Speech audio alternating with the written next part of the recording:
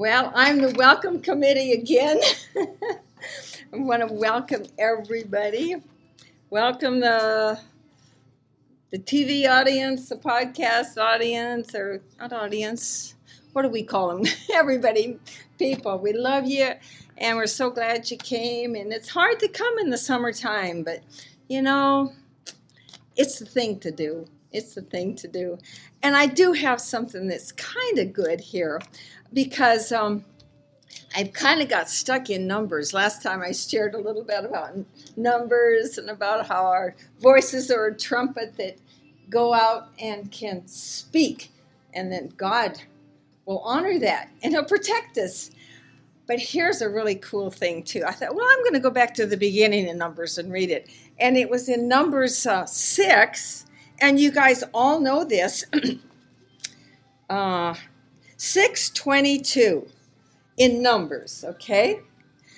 And, of course, you all know the story. The children have left Egypt, and now they're camped around Mount Sinai. And, you know, Moses is numbering them.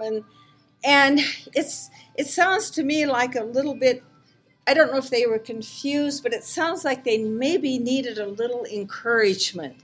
They'd left the land where there was plenty of food and, you know, even though they were in captivity, I don't think they realized it. And I think this was another really cool thing I saw. Number 6:22. And this is out of the Amplified.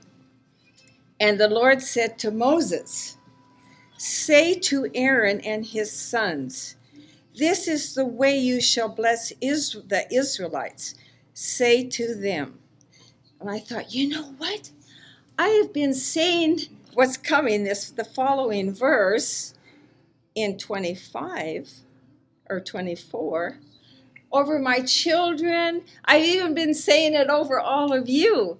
But I realized the Lord needed to encourage the people. So He says, say to Aaron, this is what you speak to the Israelite children.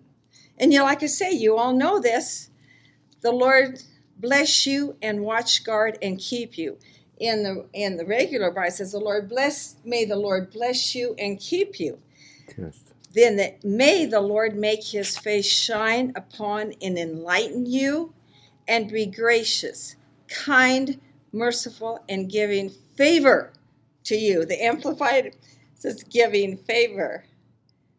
And the next one, the Lord lift up His approving countenance upon you and give you peace, tranquility of heart, and life continually.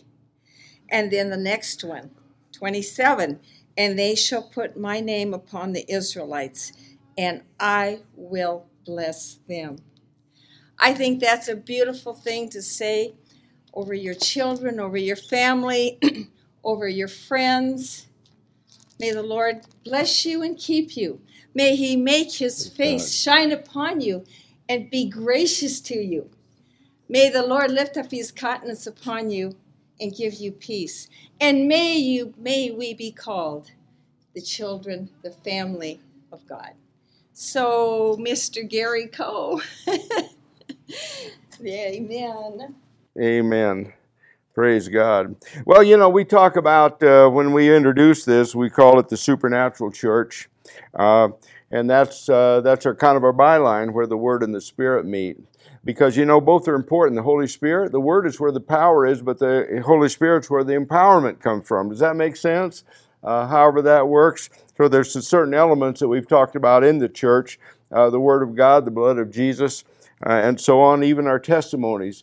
But it's all orchestrated by the Holy Spirit. And actually, this gets into some people that, they get kind of tangled up in religion, I think. But you realize Jesus needed the Holy Spirit too. Do you all know that? I didn't bring a scriptural proof of that today, but really Jesus was doing nothing supernatural until the baptism, the dove came along and He was baptized with the Holy Ghost at that time. And from there on, I didn't even plan to get into this exactly, but from there on, He depended on the Holy Spirit to open up every door, to do everything, to orchestrate everything. Amen? That's what He did. And he did that until he orchestrated the cross. The Holy Spirit helped him orchestrate all of that until it was time for him to leave us and leave the Holy Spirit with us. Amen? So why wouldn't we want to be led by the Holy Spirit of God? Amen? Well, that's not anything to do with today's subject, but that's a good start. Amen?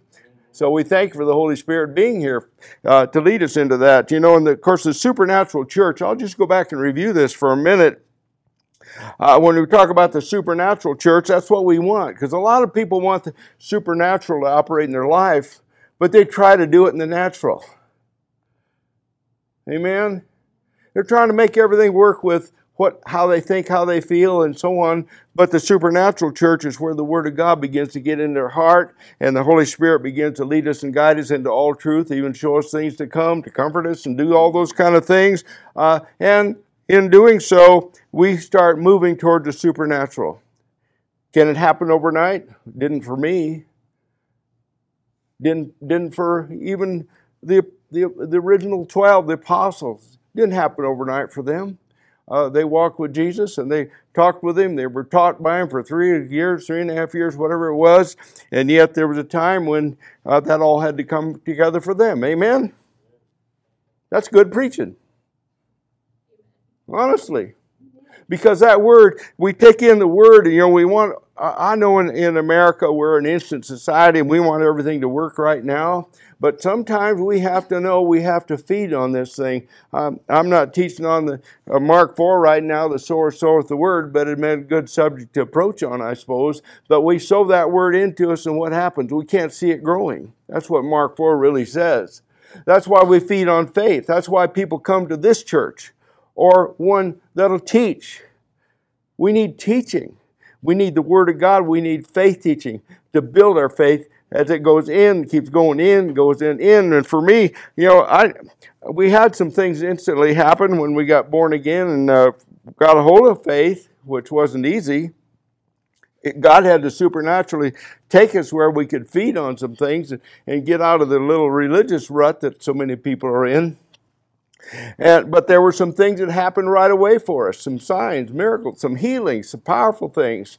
But the real stuff came years later as we fed on the Word, fed on the Word, and fed on the Word. Because I don't know if this is making sense. Maybe I'm covering a lot of ground here, but it seemed like the more the Word came in, even in those times of drought, there's times, I don't know if that's all like for you, but sometimes you take off like a spurt and you're just going and everything's happening, and then you go through. Ministry-wise, I can literally say went decades without walking in the things that was so much in my heart. Decades. Well, when you've been in this thing 43 years, decades takes up some of that space. But see, there was a time to feed and build and grow. And yeah, we went through a few things too, but never lost sight of the fact that the Spirit of God was who we wanted, the Word of God in us. We just didn't back off of that. Where am I going with this? Well, and since I'm in a little bit of a summary here, and this isn't a great teaching on Ephesians